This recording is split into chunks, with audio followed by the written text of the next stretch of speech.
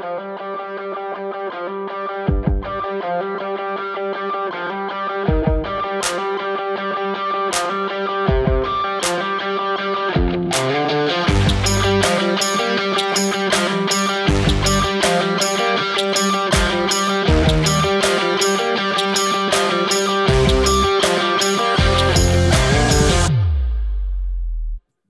everybody. This is Texas Tim with this new edition of Holy Commutes. This is Tuesday, and I have a great guest on tonight. Some of you know him. Some of you don't know him. Some of you love him, and probably a few of you hate him. But I'm really excited to have this guest on. I wanted to get him on here for a few weeks, and now it's come into July, where we have the Holy Commutes podcast gearing up again. We're right in the midst of a heavy wiffle ball season. I want everybody to say hello. Well, you really can't because we're on a podcast that's taped, but I have Anthony D'Aria on with me. Anthony, thank you so much for joining me. Hey, no problem, Tim. Thanks for having me. Appreciate it. D'Aria, am I saying it correctly? Is it, and what is the nationality of the name? You know what? It's close enough. It's D'Oria as opposed to D'Aria. D'Oria, and it's Italian. Obviously, we have vowels, so that makes it Italian. Yeah. And we have apostrophes, which are useless, but they are there. They're important. But yes, my family's from Southern Italy originally. Moved to New York in the early 1900s. Lived in Brooklyn, and then my parents moved out to the island, and now I'm here. So, have you been able to trace your genealogy back to the immigrants coming over? Yeah, actually, I went to Italy in 2006, and I had aunts that had gone like maybe 10 years before that, and they gave me all this like family tree information. So I basically went to the two different towns. Where I went to one town where my mom was from, a town called Gragnana, which is up in kind of like the mountains, and it's like where all the macaroni factories are. There's a very famous macaroni factory called Garofalo Macaroni, which is actually on my father's side. My father's mother was a descendant of that family. So I had gone over there and tried to explore some details, but no one really knew what was going on because it had been a very long time. The company had been sold.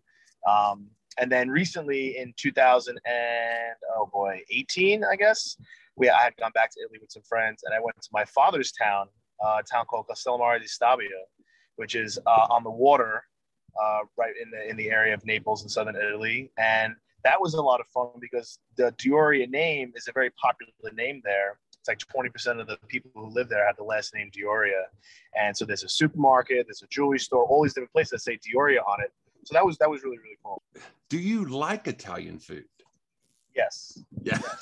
Yes. Not Olive Garden. I refuse to go to Olive Garden, even though the all-you-can-eat salad and breadsticks is very enticing. But I will not go to Olive Garden and support that type of Italian food. So do you have your favorite places around where you live now that you go, man, this place is really good? What was the name of it now? I forgot. Oh, it's called Anthony's. Anthony's Kitchen in Belmore. Excellent veal chop I had the other day. I've had their pork chop. Excellent. Totally recommend. Highly recommend. That's pretty awesome. Very small little place too. Small place, small menu. That usually means they have good food. Yeah. Hey, so Anthony, tell me, I've heard people call you a couple of nicknames. Can you tell me what those are and what the origin is of the nicknames? So the most common nickname is Food Man, which was kind of a self-given name because everybody else, when I first joined Whiffs, everybody else had a man, Nith Man, With Man, Gong Man, Rick Man. So all these mans. I was like, well, I want to fit in. So I was like, well, I don't have an interesting name, so let's do Food Man. Why not? I'm Italian, I like to eat. And it was kind of a joke, but then it's kind of become not a joke, and that's what people call me now. Some people don't even call me Food Man, they just call me Food. Hey, right. Food. Hey, Food. And I'm like, I don't know if this is a good thing or a bad thing. So I will say the last couple of years I've been trying to put my last name on the jersey instead of Food Man. I'm getting a little older now. I'm trying to be more professional, trying to go more by my real name. But yeah, Food Man's basically the nickname. Fug is another one. Basically, I don't really know the origin of that, but I know that our little chat basically calls me that. I don't really particularly like it, but I also particularly don't really care because it's just guys being dudes. Maybe you've heard some that I blocked out. Maybe I blocked them out, or I just don't know. Those are the two that I've heard, and I'm glad I know the origin. And actually, I'm actually surprised that you gave it to yourself, because I'm just thinking. So in my head, I'm thinking maybe he likes to eat a lot of food, and people just have said, okay, he likes buffets or something. So they jumped on and called him Food Man. I don't know. I mean, it's not wrong though. It's not inaccurate. It is a little weird. I think most people don't give themselves nicknames. It's kind of probably a little narcissistic, I guess, to give yourself a nickname. But I mean, I was like 22. What did I care? I was like, whatever. And now 12 years later, it's still kicking strong. So cool. Hey, so where are you originally from? Where'd you grow up? I grew up in Levittown on Long Island, right in the middle of Long Island. Classic. That's actually where I am right now, driving around to the different. And then I moved to an area called Long Beach, which is by the water. And I lived there for about 4 years in a cousin of mine's house. She had a beautiful house. And I can't really see myself living anywhere else. Maybe I'll move a little more out east one day because it's a little cheaper out there. You get a little more bang for your buck in terms of homes and land. But you're also in the middle of nowhere. So I think I like living where I do. But yeah, that's basically, I haven't really gone too far. Okay. Outside the state. So. Did you play and just real quick, you're a little bit choppy right now. But tell me about any other sports or activities that you did growing up. I've been bowling my whole career, my whole life. I've always been a bowler since basically I was 4 or 5 years old. I bowled all throughout high school. I bowled in college. I really bowled up until recently when COVID and they stopped, they shut down the bowling leagues. And I just haven't really got back into it because I'm just like, I just want to take some time off and do something else. I played baseball most of my life. In fact, I was working with one of my buddies today who I played baseball with back in the day. His father used to be a coach, and we go way back. We were reminiscing this morning about how good it used to be. Now we drive by our old fields and no one plays there anymore, and it's like really depressing. Let's see. I played football for about 30 minutes. That was that. That didn't last very long. I played lacrosse for about 30 minutes. So I played PAL basketball for maybe 2 years, but mostly baseball, mostly bowling, and mostly with football. All right. So bowling, I have to ask you, what is your typical average, and have you bowled a 300? I have bowled a 300, only one. Wow. I would say my best average 1 year in league play was about 224 for the whole year, which was amazing. I've never bowled that well before. Most of the time, I'm around 212, 215, I would say is my consistent average. I've only bowled one 300, but I bowled 2 800s, which a lot of people find a little bit more prestigious than a 300 because that means you were consistent over all 3 games instead of being really, really good for one. Mm-hmm. To me, I always thought it was easier to throw an 800 because throwing a 300 is difficult. You have to throw 12 strikes in a row. To throw an 800, you usually have to throw maybe 9 or 10 strikes. Not that that's, much easier, but you don't have to be so locked in for one game to get to it. But I have 2 rings, actually 3 rings, one for each 800 and one for the 300. I do not wear them in public, nor do I know where some of them are, but I have them. That's great. That's awesome. Hey, so tell the listeners what you do for a living, what type of work that you do. I am a public school teacher. I was working in a middle school in New York City on the Upper West Side, but recently I've accepted a job on Long Island in a town called Oceanside, which is nice. It's really cut down my commute from about an hour and a half to 15 minutes. And yeah, I've been teaching. I've been a licensed teacher in New York for about 10 years. I worked in the city for 6. I worked in other areas for a couple of years, and now I'm excited to start a new chapter here on Long Island. And it will be teaching as well? Yes, teaching. I was teaching history in the city. Now I'll actually be more of a special ed teacher, doing similar stuff, but I won't be necessarily being the head teacher. I'll be kind of behind the scenes, pushing into classes, dealing with students who have special ed, have IEPs, and need all those accommodations and modifications, stuff like that. So it's good. I'm excited to do something different. If you have a dream job, what is it? So my dream job would be to be like a play-by-play announcer. It used to be for baseball, but I've seen how difficult baseball actually is in terms of like talking and having a lot of things to talk about for 3-4 hours at a time. Not that I wouldn't be able to do it, but it's difficult. And the games also have no time clock, as our very famous friend E would say, no time clock. So I would prefer to maybe announce a game that I know is going to end at a certain point. So that would lead me to hockey. I love hockey. I love how fast-paced hockey is. I basically 10 minutes from Nassau Coliseum where the New Islanders played. I think I would do a pretty good job announcing the European names, being European myself. But yeah, hockey. I definitely would love to be a play-by-play hockey announcer. I think that would be. That's awesome. That's awesome. Tell me, what college or pro sports do you enjoy watching, and who are your favorite teams? We'll start with pro. So pro sports, I think hockey is probably my favorite sport to watch, with baseball very close to being second. I'm an Islander fan. I'm a New York Mets fan. I'm a New York Giants fan for football. And I'm unfortunately a New York Knicks fan for basketball. But they haven't been good since the late 90s, which is now a very long time ago. So sad. In terms of college sports, I love college basketball. I can watch college basketball all day, every day. I think it's phenomenal. It's very entertaining, way better than the NBA. I grew up actually a Florida Gators fan for a couple of reasons. One, I used to have a vacation to an area in the Bahamas, and it was like a time. So it was a lot of the same people over and over. And there was this family that was also like Florida Gator fans, and we'd always be there around March Madness time. And I just got into the orange and blue because Islanders orange and blue, Mets orange and blue, Knicks orange and blue. So I was like, oh, Florida orange and blue, perfect. And that kind of just became a reason why I followed Florida. Now, for football and basketball now. But locally, like, I try to support the local schools. So, like, I'll root for Syracuse. I'll root for Hofstra. I went to Stony Brook, so I'll root for Stony Brook, even though they're not in, like, they're not really a major D1 school. They're more like, in basketball, they're D1, but, like, in those weaker conferences. In terms of other college sports, I've been trying to get more into college baseball. But I don't know. It's tough for me. It's kind of like watching minor league. It's like some of the gameplay is just not very good. And again, it's college. It's not supposed to be professional, but I don't know. Not that MLB is any better sometimes, but yeah. And that might be because they're typically it's rarely that a Northeast team makes the World Series, right? So, and maybe that has something to do with it, with maybe fandom even in that whole region.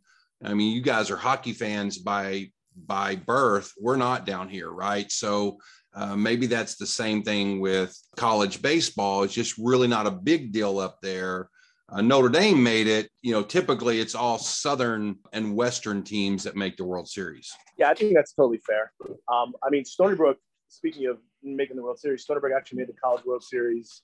I guess it was 10 years ago, 2012, I think. I remember they played LSU in the Super Regionals, and they actually went to LSU and beat them 2 out of 3, which was wild. Because they were a huge underdog. And it was cool, though, because some of the kids on that team actually went to my high school. They were from MacArthur High School. And I had umpired some of them when they were kids. Yeah. Hey, we're going to switch it over to whiffs. When did you first play wiffle ball and where?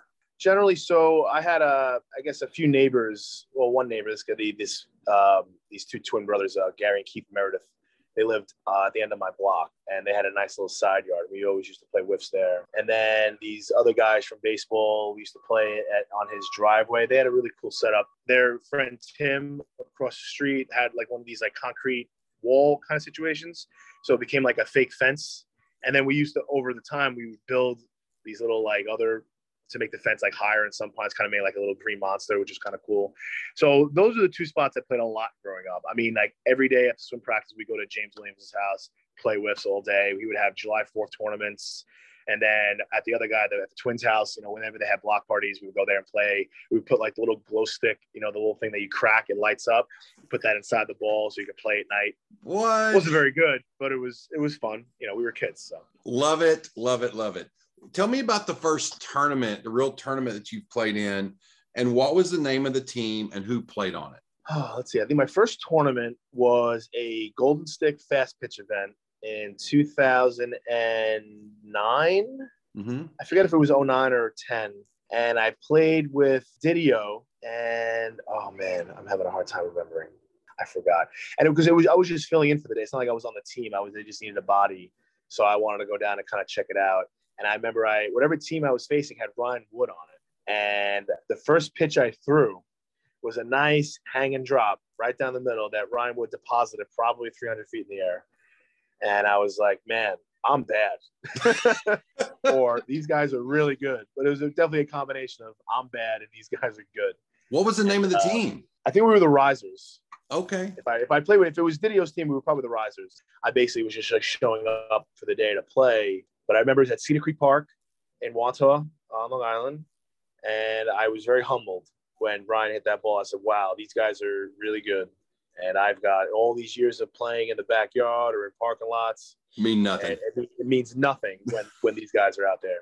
I've seen you play in the Golden Stick Open last year, and I also know that you pitch. So tell me about what are the best pitches that you throw. Yeah, I was like everybody else in yard, I try to throw a knuckleball now. And I think my knuckleball is decent. You know, it does the job, but just like any other pitch, it's got to be scuffed the right way. It's got to be in the right conditions. You know, like last week in our event here, you know, in the morning, the knuckleball was great because it wasn't that windy.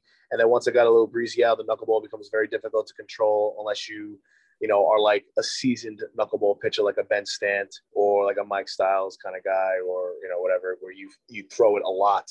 And I would say my next favorite pitch that I throw the most, that I'm most confident throwing, is like a finger changeup for a few reasons. One, like everyone knows you're going to throw a screwball or drop at some point, and they have the timing down. So if you throw your finger in it and slow it down a little bit, it gets people out in front, you get some ground balls, you get some pop-ups. And by no means am I a strikeout pitcher. So I'm looking to get ground balls and pop-ups. I'm not looking to strike people out.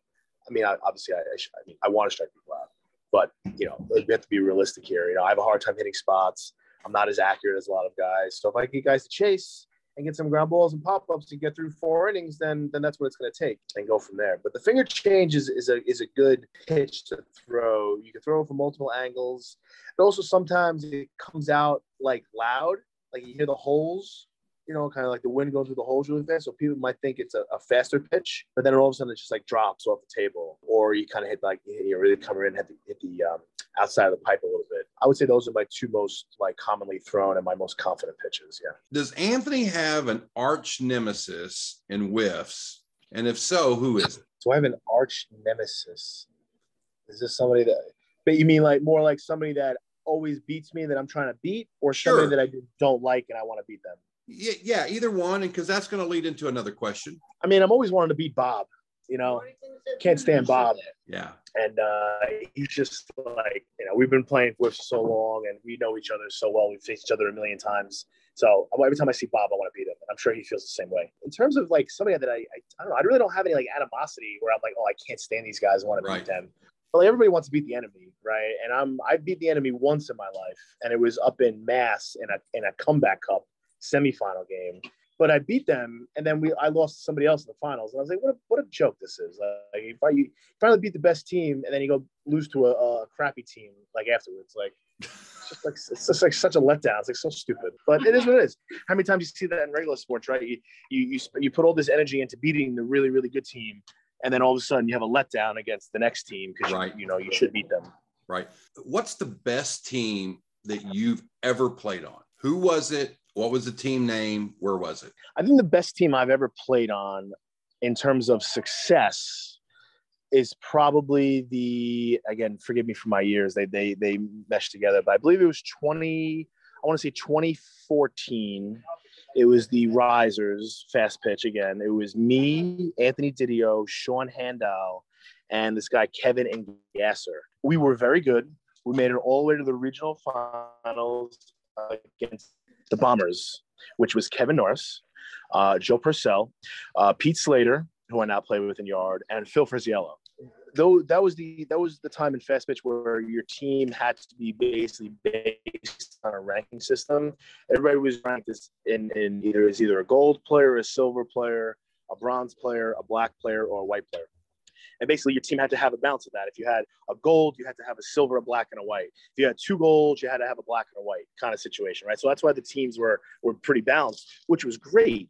And in our case, Didio was our gold, and Handel, no one really knew too much about his pitching at the time. So he was kind of like a low-key silver. And then and Gasser was still new to the league. He was a black, and I was the white because I didn't really pitch. I just hit.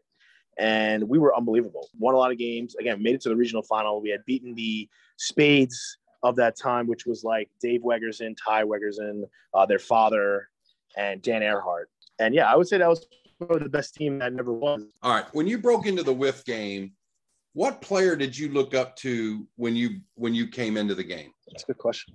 Because I think so many of us came in at the same time I guess I looked up to a guy like Didio just because I know he was from the island and, he'd been playing whist his whole life and he knew a lot of people. And I was like, he was very educated about how to play. So I guess he was somebody I always tried to pick his brain about, how to pitch, how to throw new pitches, what type of bat kind of stuff. I guess I could say I looked up to Didio a little bit. Today, I don't know. There's so many guys that are so good in a variety of ways, whether it's they're good guys on and off the field, or they have superb talent. I got to say probably Kevin Norris. And I say that because as good as he is, as the amount of success that he's had, he always has time to talk to people about whiffs. He's not like above it. He's not like, oh, I'm too good for you kind of situation where there's a handful of guys in this league that don't want to be bothered with somebody who's not on their level in terms of wiffle ball. But Norris will, he'll sit down, he'll chit chat with the weaker players, the good players, the great players. That's actually a very it's like good. He's talking to one of the guys, Yeah, that's a very good ambassador of the sport when you have someone like that. This may lead into back to him here in a second. I don't know. All right, we're going to go medium pitch, not fast pitch. Take fast pitch out of your head. You're going to start a new team, but you can't choose any players you have ever played with. What 3 players would you choose? I would love to play on a team with DNAP, Brian DiNapoli. Obviously, I would love to play with Norris. Yeah. Right, because I would just love to see him in action, in the sidelines, like what he's all about during a game. And I guess my third guy, I would probably pick. I always want to play with Gary DeVito. I don't know if you know who that is. He was on 10-run rule last year. Okay. He's been on 10-run rule for years. He's played in all the Wiffle Up tournaments. He's from New Jersey. Great guy. I would love to, bat after him in the lineup. I think that would be a lot of fun. So Norris, DNAP, and Gary, and me. I think that's an excellent team. I think that would win. Yeah. Tell me the best pitcher and best hitter that has your number. They may not be the best hitter or pitcher, but they seem to always have Anthony's number. Well, right now it's probably Kenny Jr. It's crazy because you know what he's throwing. He's throwing some variation of some crazy slider. I finally got to him a little bit in the gold playoffs last year, but even that I wasn't confident. I kind of just I think he was getting tired. I was able to poke some balls the other way, but overall he has my number on the mound. I'm sorry, he has my number when I'm batting, definitely. In terms of pitching, guys who have a hard time getting out. I mean, there's a lot of guys that I have a hard time getting out. It's tough for me to be like, oh, well, this guy hits me well. Well, this guy also hits me well. This guy hits me really well. I'm just going to say the entire state of mind lineup of Kyle Kaminskis, Matt Ventimiglia, and Jay Ventresca. Not so much Lanigan, because Lanigan I've seen plenty of times, and I've got Lanigan out, and he's played on different teams. But those 3 lefties, Kyle Kaminskis, Matt Venti, and Jay Ventresca, I mean, yes, those are some of the 3 of the top hitters in the league. Very frustrating. No matter what I throw, they just seem to look at every ball that's a ball, and every pitch that's a strike, they hit for a home run or a double. They're always hard hit balls. They very rarely hit anything weak off of me. They're always lacing the ball left and right. So here's one you may have to think a few seconds on, and I've always liked to ask this question. This is fast pitch, medium pitch, doesn't matter. Tell me a player that you've heard of before, but you've never seen in person, a la someone you wish you could have seen play or see play. Maybe they're retired and you've heard stories. I would say probably Tom LaCasio. I saw him play. I wouldn't even say him play. He came down to like a mess around game one Sunday, I don't know, a couple years ago, but I didn't really get a good look of him. But I would say Tom LaCasio, who's been around for decades playing whiffs. I would have loved to see him in his prime. Let's talk Golden Stick for a moment. You're one of the leaders of Golden Stick. Tell me about the Open, what the date is, and how people could, if they're wanting to get into the Open, the Golden Stick Open, they don't have to play in any of your tournaments. They can just come to the Open. Tell me a little bit about that. Sure. So the Open is slated for August 26th through the 28th this year. It's in Staten Island, New York, at Staten Island Little League's beautiful facility, right over the bridge in Staten Island. And yeah, like you said, it's an open tournament. So basically literally anybody can play. But if you do play in the Golden Stick League, you basically start on one side of the bracket. And if you're not in the league, you're on the other side of the bracket. That's the simplest way to explain it. Yeah. And then everybody plays all day Saturday. Basically, you get to a point where there's a certain amount of teams left Saturday night under the lights, and it's like a double elimination format. depending on how many teams overall in the tournament will dictate how many teams make it out of that double M to get to Sunday. It's always a final 12 on Sunday, and we go from there. You can register at any point. Unfortunately, our website is broken but it's not working. So, but all of our social media is working. So anybody who's interested in registering, all they can do is either send us an email, message us on Facebook, Twitter, and Instagram saying, hey, I have a team for the Open. I want to register. And we can just put you right through. And you can either send a payment through Venmo, through PayPal, Cash App, whatever they would like to do beforehand. The registration is always open for the Open. It's not like it really starts and ends. Right. But once our regular season ends in the first week of August, that's when we really start pushing. Like, okay, guys, the Open's in 3 weeks. Let's get all these names in because we want to be able to have the draw set and go from there. So we have basically this. It's the same format every year. Depending on the amount of teams we have, it changes a little bit. Hey, so a couple of quick questions. We're going to throw out a couple fast stuff, and you can just say it. You don't have to explain it. Here we go. TV shows that you watch. Currently watching The Boys, and I gotta start the new season of Well that just on HBO.